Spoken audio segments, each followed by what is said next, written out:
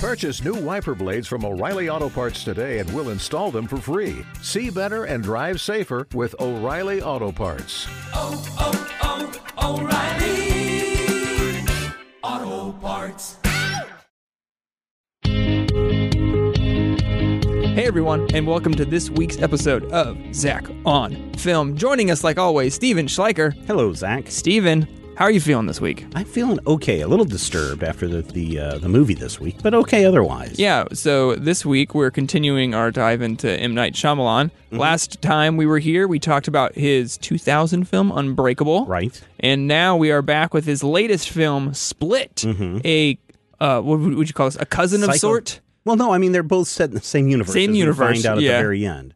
But we would say that this is a psychological horror thriller. Yes. This is a film I was very excited about when I saw the trailers of, and then I never went and saw it in the theater because my wife says, I'm not going to go watch it in the theater. Are you scary. Crazy? Yeah. Yeah. And but now we finally got to sit down and watch it. And I don't remember. I think probably at the time when this movie came out and when they were promoting it, I would have put M. Night Shyamalan at like super low. I mean, sure. Joke. Like, why am I going to go see this movie? Yeah, there's no reason to go watch it. Yeah. And then, of course, we watched it, and I think this is actually a really solid film. I think I was talking to some people about it, and I think it's one of his best films, like way better than most of them.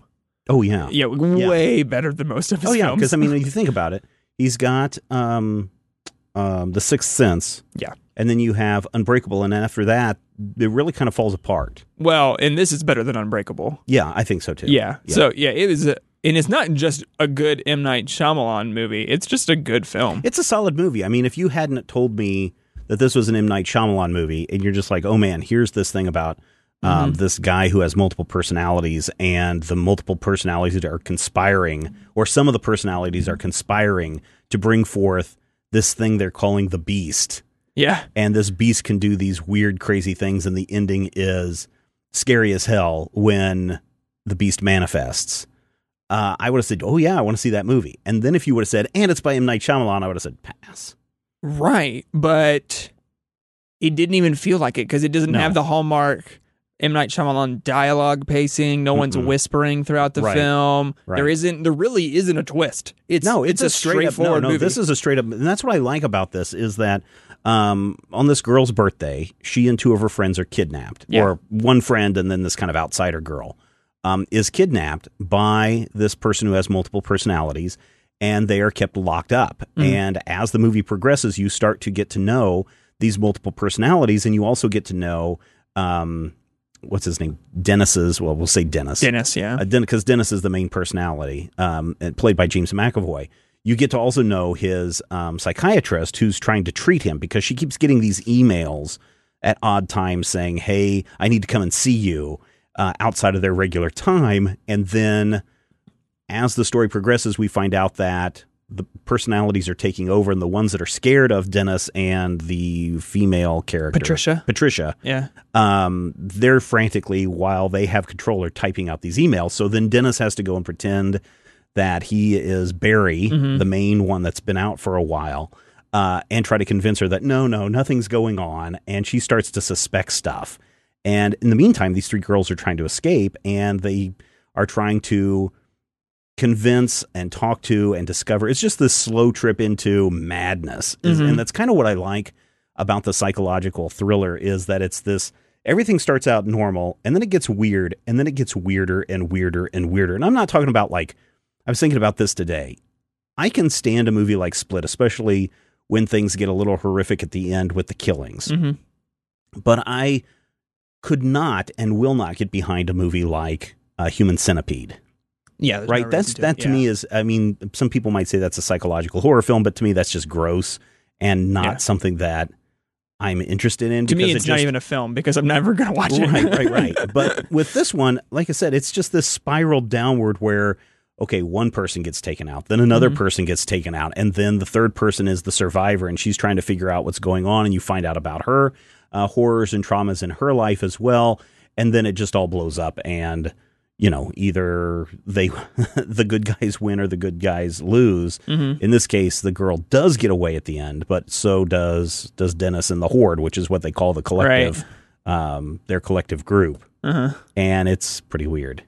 Yeah, it is strange. I didn't know what to expect. I really expected at some point, I really expected those three girls to also be like part of his multiple personalities, and that this was all taking place inside of his. Oh, so you really thought head. there was going to be a twist? Yeah, I thought that. Because I think really because of the Shyamalan name, I was like, so all three of these girls are part of the psychological multiple personality disorder that this person has, and he's keeping them locked up, and this is them trying to get out and trying to stop the bad personalities from doing something bad, and so all of this is going to be taking place inside of his head, and it doesn't. It's just a straight up horror film. Yeah, and for me, based off the trailers, I thought this was going to be more horror throughout the entire film than it really was. More Jason.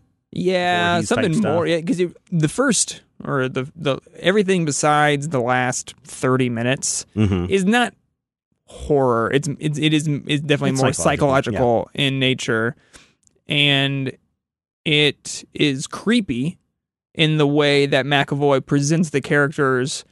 And mainly if you see him switch on screen, that's when it gets really weird. Yeah, and you watch him like change his physicality, and then the tone of his voice is changing, and you can see that. Or sometimes he'll walk off because the way you can really differentiate all the characters is one through voice, but then through wardrobe as well. Yeah. Because what they refer to it as when a new personality comes forward, they call it taking the light.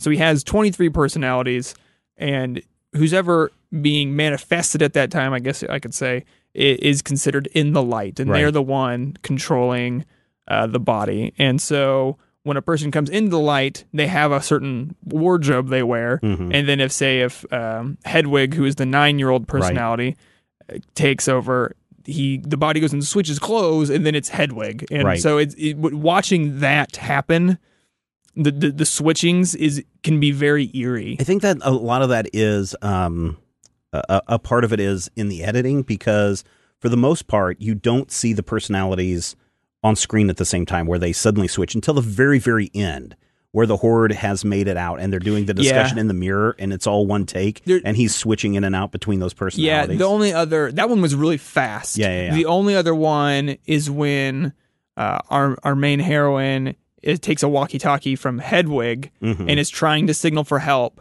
And in the shadows of the room, it switches from Hedwig to Dennis. And it's a very slow one, and it's quiet, and you kind of have her on screen, and then you switch back to the character, and it's Dennis now. And besides that, and then the ending is really weird, because it's like a full conversation. And you never see that. You hear it at one point, but you never see it, and it is strange. Yeah, I really like that. I thought that was some, overall great acting, because, for an actor to take on one role is cool, but to end up taking on, I think we saw like 10 different characters. Yeah, because at the end, a bunch of them come out right at once. Yeah, and then there's also these recordings that the person is doing every day of the week, and it's a different person each day of the week.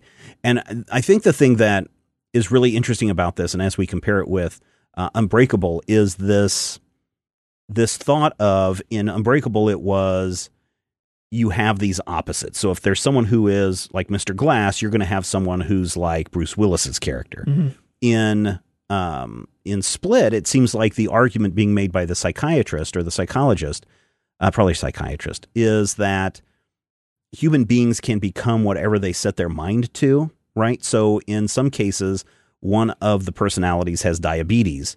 And so the only time that he has to take the diabetes medication is when that person is in the light, when that person is taking control. Any other time, there's no signs of diabetes in this person. And then that gets amplified because all of the personalities that is talking with the doctor are basically like, hey, there's this 24th personality called the Beast. And he's like 8 feet tall, and he can climb walls, and he's going to devour the world, and he's going to devour the innocent. And I forget what else. He's bulletproof. His skin cannot be broken, right?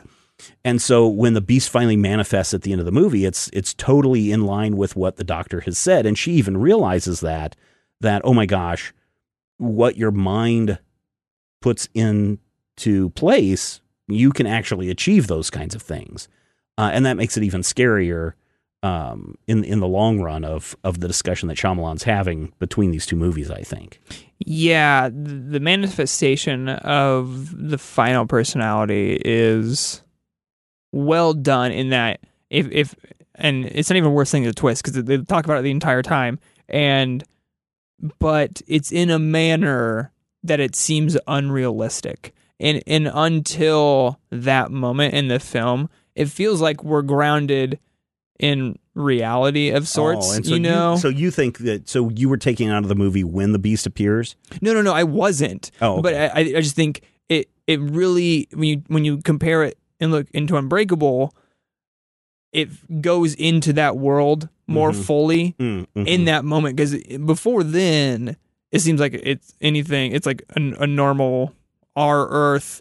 It's a psychological disorder, right. And the person is just dealing with it. But when that happens, it seems like we're taking the step into the fictional world that Shyamalan is creating between Split and Unbreakable. And then the next film to say, this is something else. Because, I mean, the reality of what the beast does, I mean, transcends what is possible. But I think on Earth. even if this were not part of that Unbreakable universe that was created before, to suddenly have the beast appear and he does feel taller and he's stronger and he's literally scaling the walls and he's eating people and he's ripping and he's super strong and is bending iron bars and he can take, shotgun blasts to the chest and barely have any wounds.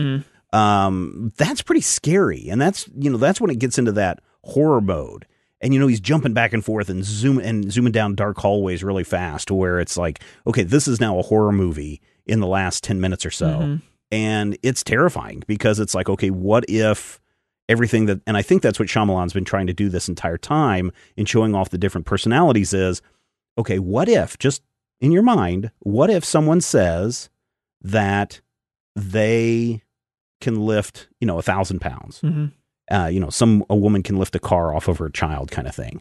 And we know those things are possible. So if the thesis is that if someone truly believes that they have these multiple people living inside them and they come into the light and they do all these things, then yes, we can see somebody manifest these physical conditions that go with the mental condition. The physical and the mental are tied together. So therefore, imagine, if you will, viewers, someone who truly believes that they are this horrible monster coming to destroy the world. And then when that suddenly manifests and you see it on the screen, you're like, oh my gosh, what if that's something that really is possible in this world? And then you, at the end, of course, find out about the Unbreakable bit. Right. And then you're like, oh, well, this makes it even more interesting. Yeah.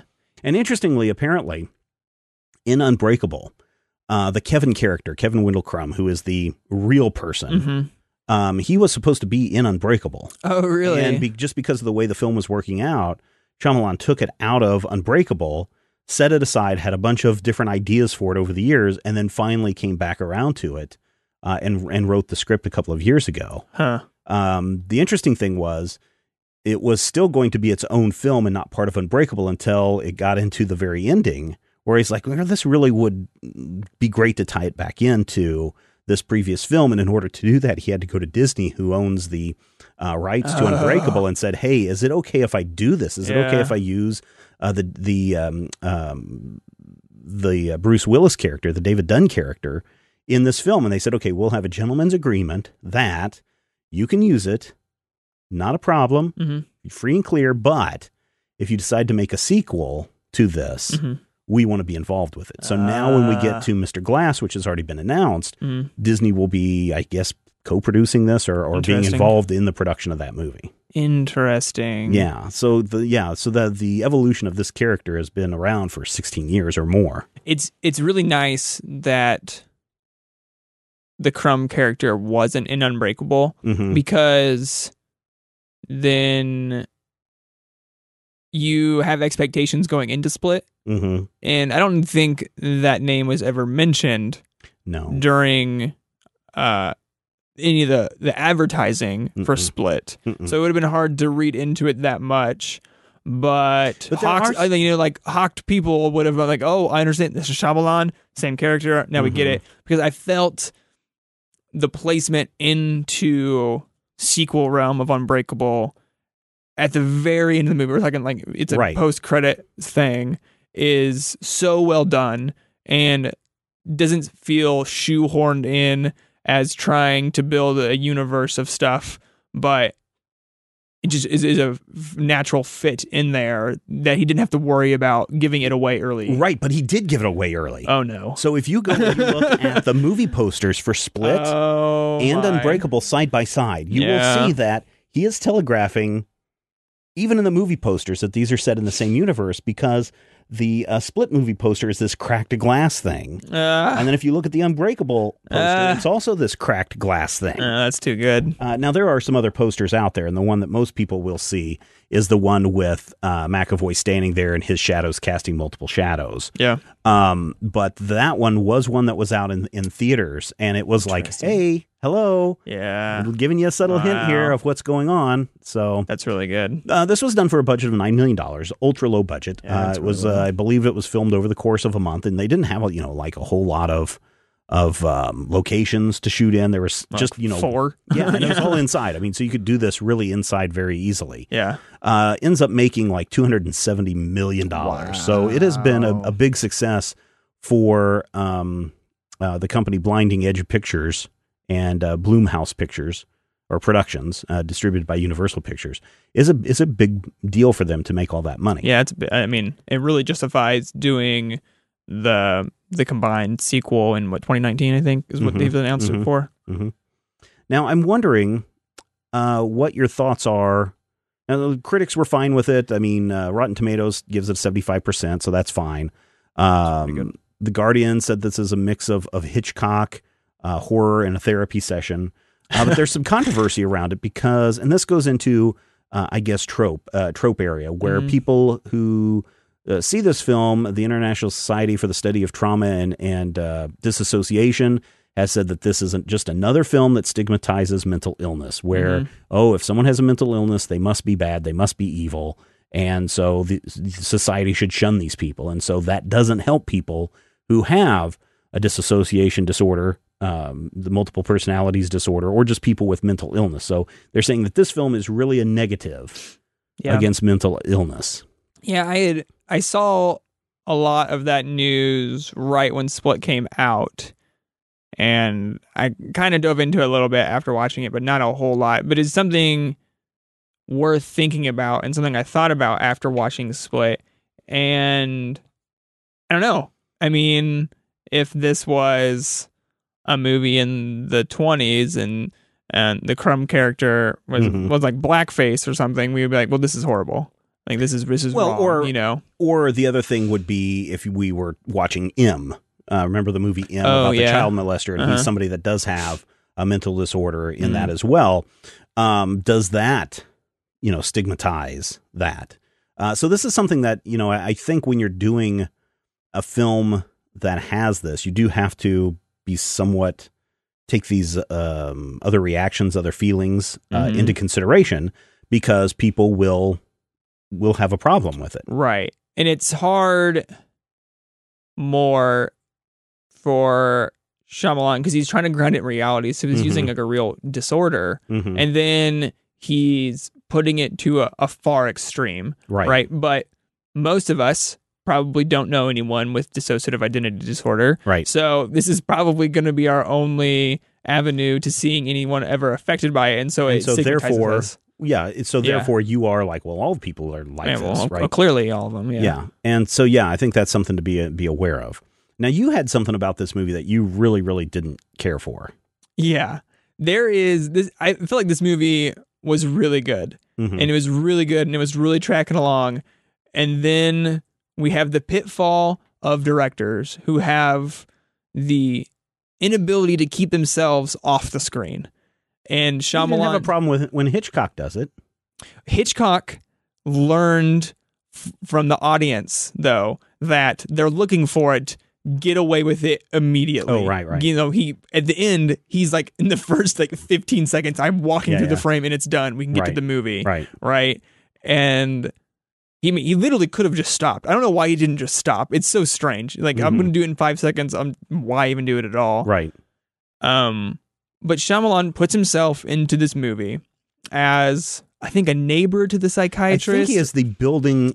like the super maybe. Yeah. And she wants to see the security cam footage of when the personality who claims to be Barry is leaving her office so that she can get a picture of, well, this is probably not Barry, it's another personality that's actually meeting with me and parading around as Barry.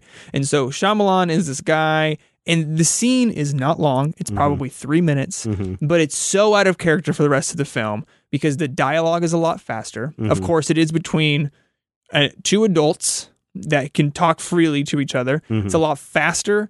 It's a lot snappier. It's like the sentence structure is different. It's a different vocabulary used. It's just a whole different pacing and dialogue. And I just felt it was just wrong. It could have been done. Essentially, the scenes boils down to the psychiatrist sees the Kevin character walk straight through trash after a quote unquote normal person walks around it. And she says, anyone would have just walked around it. It's obviously an act. Bear with me. Cut 3 minutes out of this film. She looks out of her window. Yeah. She sees the character walk through the trash and says, interesting. Yeah. End of scene. There was no, I don't think, anything added to the story by putting that scene in there besides Shyamalan wants to be in his movies. Like, you make the movie. Like, it's your decision.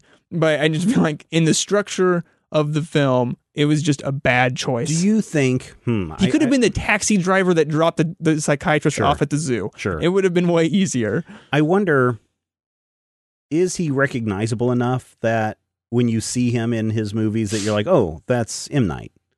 Now, in a movie like Signs, where you're in a part of the country where everyone's white, really white, or white majority, yes, having him appear as this guy going, I'm getting out of town because the aliens are coming kind of thing, that seems really out of place. In Unbreakable, when Bruce Willis is shaking him down for being the drug dealer, it seems okay. It seems fine. Here, it seems okay too, I think. It didn't... You don't think it felt weird? To me, it wasn't a big distraction. But except that, if you know who he is, then yes, it pulls you out of the film because you're suddenly like, oh yeah, there's M. Night. What's he doing in this film? Oh, right, he likes to be in his films. Oh man, look at his hair these days. You start thinking about all these other things. So on the one hand, I agree with you that having those kind of cameos can totally take you out of a movie completely, especially when that person is known for something else. I don't think that's... I think that scene was okay. I probably agree with you that it wasn't one of the stronger scenes in the entire movie. And there could have been a different way around it or just dropped altogether because it really didn't add to her investigation. Yeah, it didn't even need to be in there. But I don't think that the movie is ruined or anything or cheapened by him doing that. It's certainly not ruined. Watching it, I thought... But I wonder if it's because you know who he is. It's because possible. how many other movies have you watched where the director has appeared in there and you're like, oh, I didn't even know that the director was in this movie. Probably a lot, because honestly, I didn't know M. Night Shyamalan did that until we watched Unbreakable, and we mentioned that M. Night Shyamalan was in the movie, and I go, oh, that's a thing he does. Okay. So, no. I mean, it's kind of like the Marvel movies, right? We're all waiting for Stan Lee. Right. We're all waiting for Stan Lee. And... it's different. Marvel's different. It's a different genre. It's a different mood. But it's still a thing you're waiting for. Can't you hold Marvel to that same accountability as you do with M. Night? Absolutely, you can. You absolutely should and can. And there's just no reason. I mean, they're just fun. And that's what they're trying to be with Marvel. I don't think M. Night's doing it for fun. Like the Hitchcock thing, I think is crazy. Like, he should have just stopped doing it and just said publicly, I'm not doing this anymore. Stop looking for it. You've ruined watching the movies because you're thinking about something else besides the piece of film. You're playing a Where's Hitchcock when you're watching Psycho instead of watching Psycho. Right. And you're right. I don't think M. Night Shyamalan has the stature that Hitchcock did, and probably in cinema in general.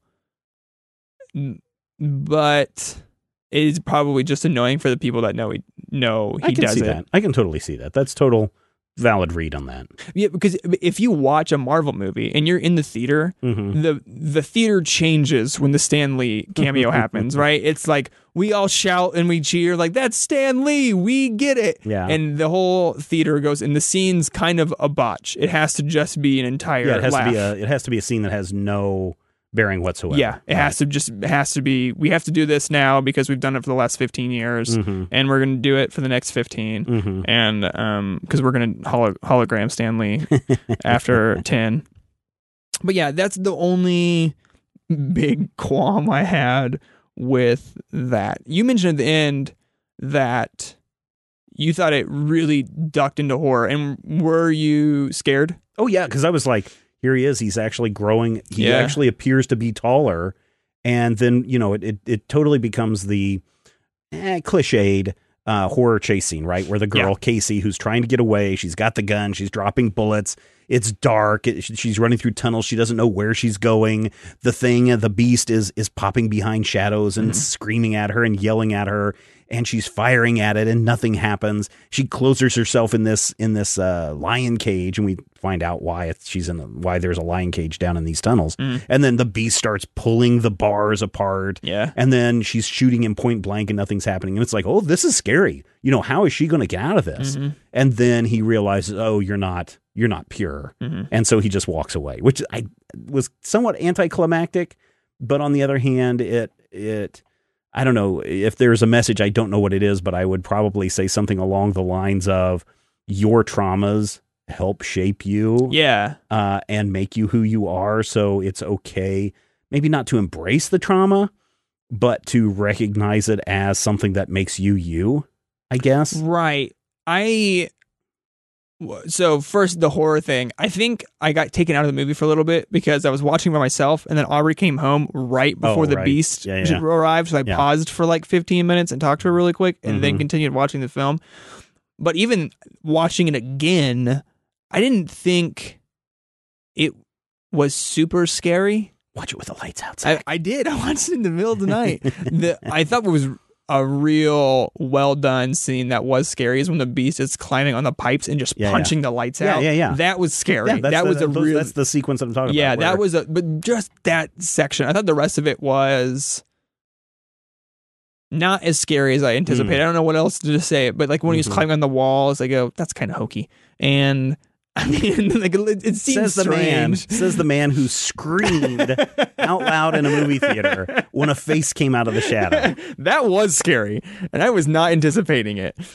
But I wasn't mad at the movie for not scaring me enough. I'm probably happy that it didn't. Yeah, I'm glad it wasn't a Freddy Krueger, Jason Voorhees, type movie. I'm glad it wasn't that. Yeah. And this was an enjoyable movie, and I really think that listeners, if you haven't seen Split, and we kind of spoiled a lot of it here. Oh yeah, you should know. But if you haven't seen Split, go check it out, because I found it surprisingly enjoyable for what it is. Yeah, and I wanted you to talk about the scene with Casey in the cage real quick. One, if you're ever in a situation where you're in a cage and you have a shotgun and someone's approaching, please, for the love of God, put the barrel through the bars before you start shooting, because it's gonna be bad and it's not gonna work well for you. Yeah. That aside, I'll forgive it. I'll forgive that horrible handling of a weapon. I thought the ending of her, you see all of her scars and her cuts, and it's not completely clear how she got them, because she's been cutting. That's what I assumed it was, but there was like where her shoulder and stuff. Anyways, so she was. We come to find out that she was molested by her uncle since a very early age. And they had to like live with him and had to live with him after her dad died. Yeah. And so she's gone through all this trauma. So she is an outcast, and she doesn't fit in with everyone else. And she is a cutter and all these things that we discover throughout the movie via flashback. And that's why she is the one that gets away at the end, because the people that Dennis or Kevin originally intended to kidnap were these, hey, nothing's wrong with my life kind of things. My life's perfect and great. And those are the people that he's after. And so I think I really thought after the Beast character leaves her, I thought that is a beautiful ending. Right. Because I thought, like you said, there are these traumas that we have are horrible, and they are horrible, but they end up shaping you, and that is interesting. But what I also think is a detriment of all villain, like this specifically, if we look at the Beast as a villain, which it presumes he will be in the next film, of he didn't know she had faced trauma until he was about ready to kill her, because he believed she had never faced it.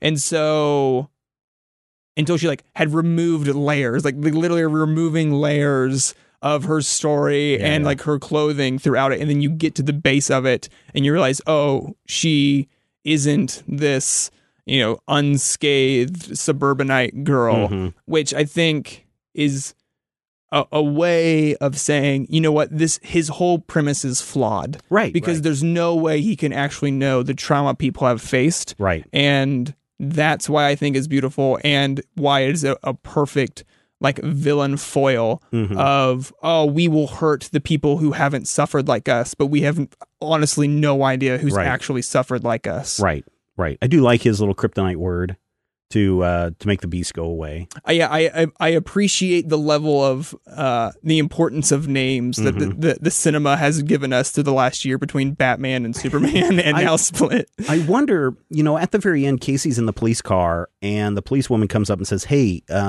your uncle's here, ready to take you home.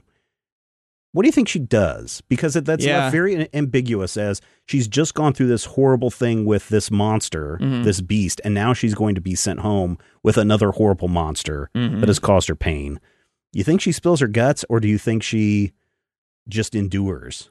I can't tell, because she has lived with this secret for presumably like a decade. Like a decade she's easily, at least 16. Right? They're all 16-year-olds. She's probably 7 or 8 when we first see her. But, you know, she has been through a lot. You know, very early on, we realized Casey has probably faced some form of sexual abuse when the Dennis character is taking one of the girls out, and it seems like he is going to rape her.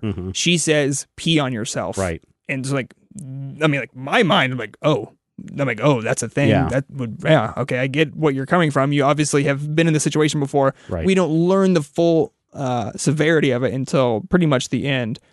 But it seems, and I don't know if it's the hopeful tone it's trying to leave you with at the end, but it seems like she's making the decision to tell the police officer what's happened.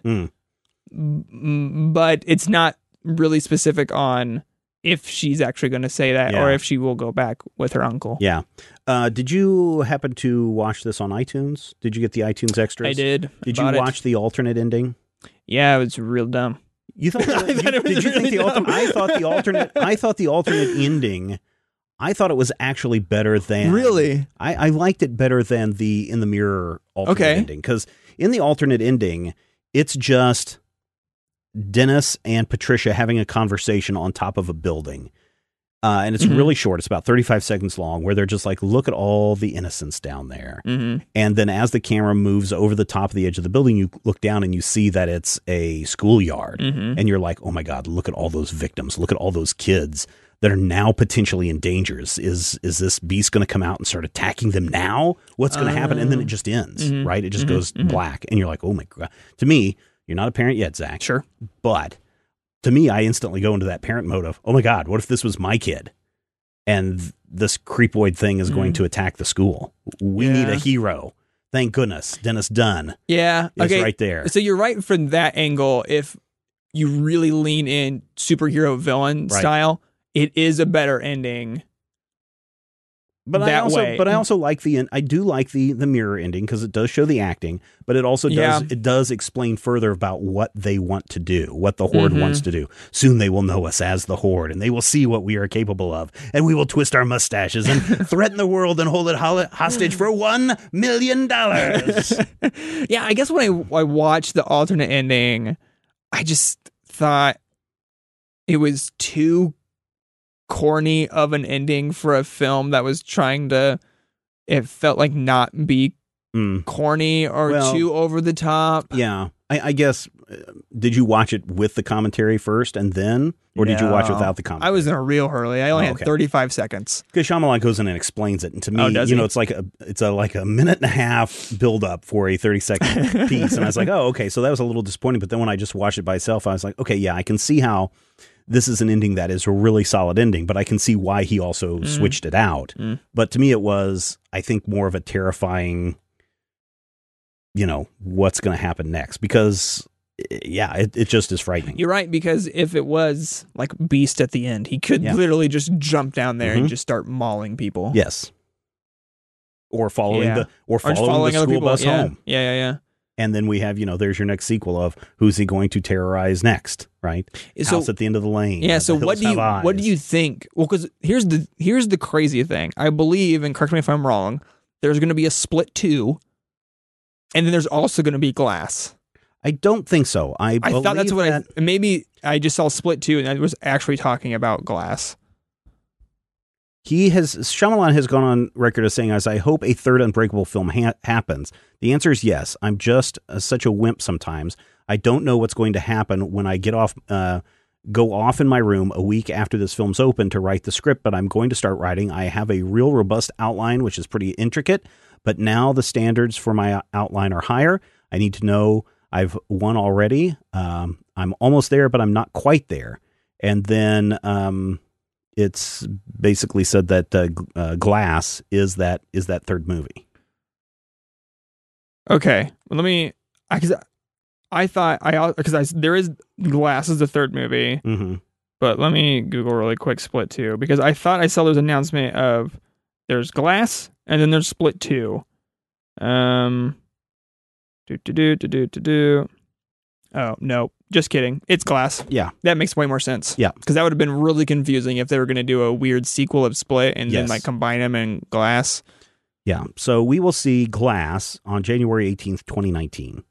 It will star Bruce Willis, Samuel L. Jackson, James McAvoy, and Anya Taylor-Joy reprising her roles from the series. Now, I'm glad she's going to be back. Yeah, and it's going to be interesting to see. She is Casey Cook. She plays the young girl who survives in this movie. I thought she did a really good job. Yeah. And I want to see where her story goes next, because even though she's gone through trauma and it shaped her and it saves her, there's something else about her that is interesting. I think she's got something. I don't know if she has a power or what, but I think she has something that is going to be a big part of Glass. If you had to pitch a story for Glass of combining Split and Unbreakable, do you have like a pitch off the top of your head on what's the best way to do it and what direction you would go? Basically, so, the end of the movie ends with people in the cafe and they're hearing this story about this person calling himself the Horde and who's still at large. Yeah. And then this woman waitress goes, that's another weird name guy, like that guy 15 years ago. What was that guy's name? And then you hear Glass. His name was Mr. Glass. And she turns and looks, and there's Dennis Dunn just drinking a cup of coffee. Right. And you see him kind of look with concern at the movies, at the screen.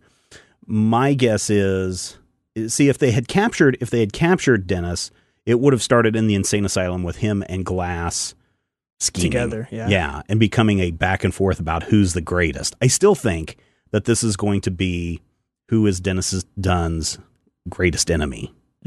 Right. Okay. And Mr. Glass has a lot of reason to go and try to break out and try to terrorize.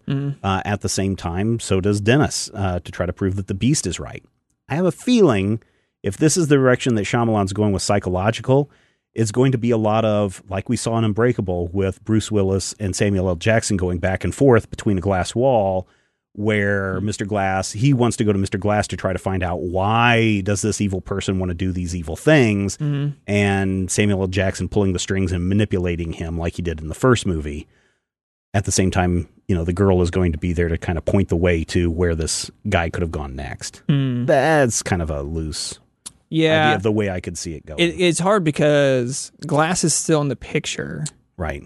But in the realm of villains, Glass is not as good as the Horde. Like in classic villain strength and brute and murder and thing. I guess Glass murdered a lot of people. Yeah. But of a hero and villain duking it out, it seems like Dunn and the Beast are set to collide. Oh, yeah. But it would be very strange to watch, I think, an action, like a true action sequence, because we don't really have one in Unbreakable. Maybe when Dunn takes out the guy in the house. That's your action scene. That's an action scene, but it's not like superhero action scene, you know. Well, it's like a boring James Bourne action scene.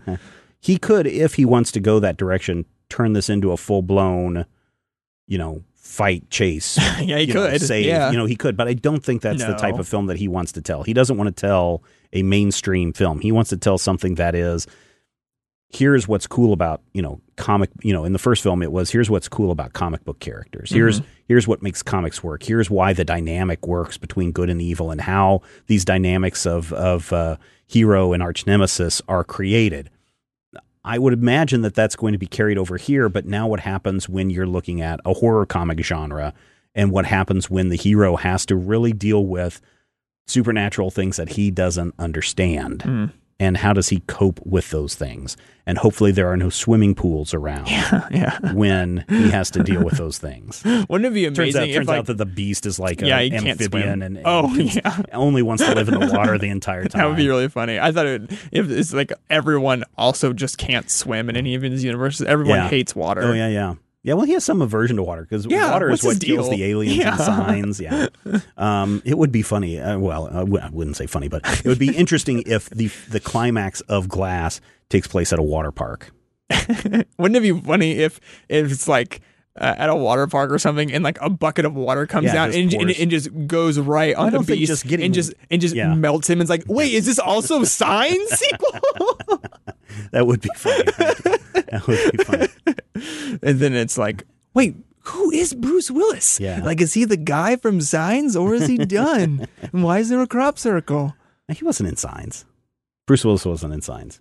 You're thinking of Mel Gibson and Joaquin Phoenix. Oh, they look exactly the same. Yeah, sure they do. Exactly. Bruce Willis, and they're the same character. So you did say you watched this twice. I'm guessing your wife watched this with you. Yes, she did. And she was very angry at me because she was like, is it scary? And I said, no, not really. Like, I don't think it's that scary. She was very upset because, you're horrible. Right? Well, I really didn't think it was that scary. But then, the Beast crushes the psychiatrist, and she's like, oh, this is bad. And then you see him eating somebody. A brief moment of cannibalism. Yeah. And when the girl gets drugged off screen, she was not, and then that whole sequence, she was just not. She's like, this is a lot scarier than you said. I'm like, I'm sorry. I don't think it's that scary. But she liked it. So that was a great one. She made it all the way through. She was apparently scared. Yeah, no, she didn't sleep at all. It was a great movie experience for us. Excellent. Yeah, so really excited. We finally got to watch Split.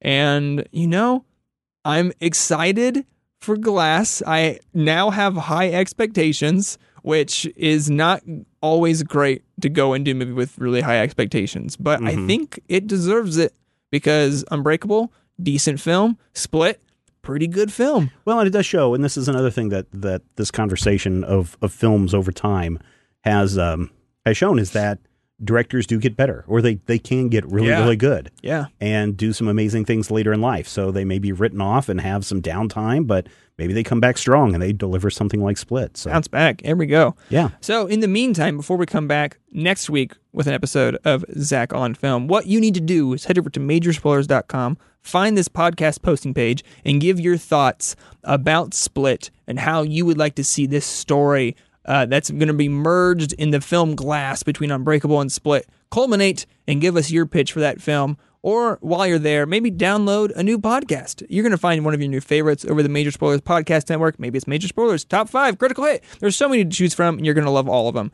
While you're there, click on that Amazon.com link. You can go shop at Amazon. When you use the link, here's the deal. It doesn't cost you any extra to click on that link. You can do all of your regular Amazon shopping. It won't cost you any extra, but a little bit of your purchase won't go to Jeff Bezos. It'll come to Major Spoilers, and new podcasts will continue to come to your device each and every week, and you're going to love it so, so much. And if you really love Major Spoilers, and of course you do, you can also become a Patreon. That's right, Patreon. You can become a patron. You can become a Patreon. Yeah, sure. Patreon.com/Major Spoilers is where you want to go. $2, $5, $10, $25, $50, $500. If you're crazy enough, $1,000 a month. you can pledge.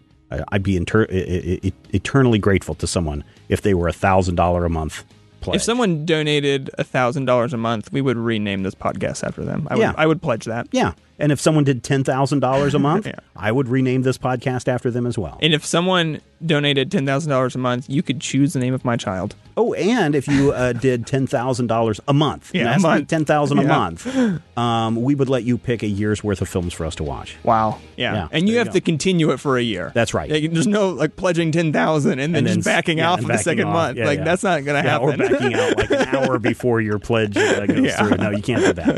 Patreon.com/Major Spoilers is where you want to go. And until next time, take care. And we'll see you next week on Zach on Film.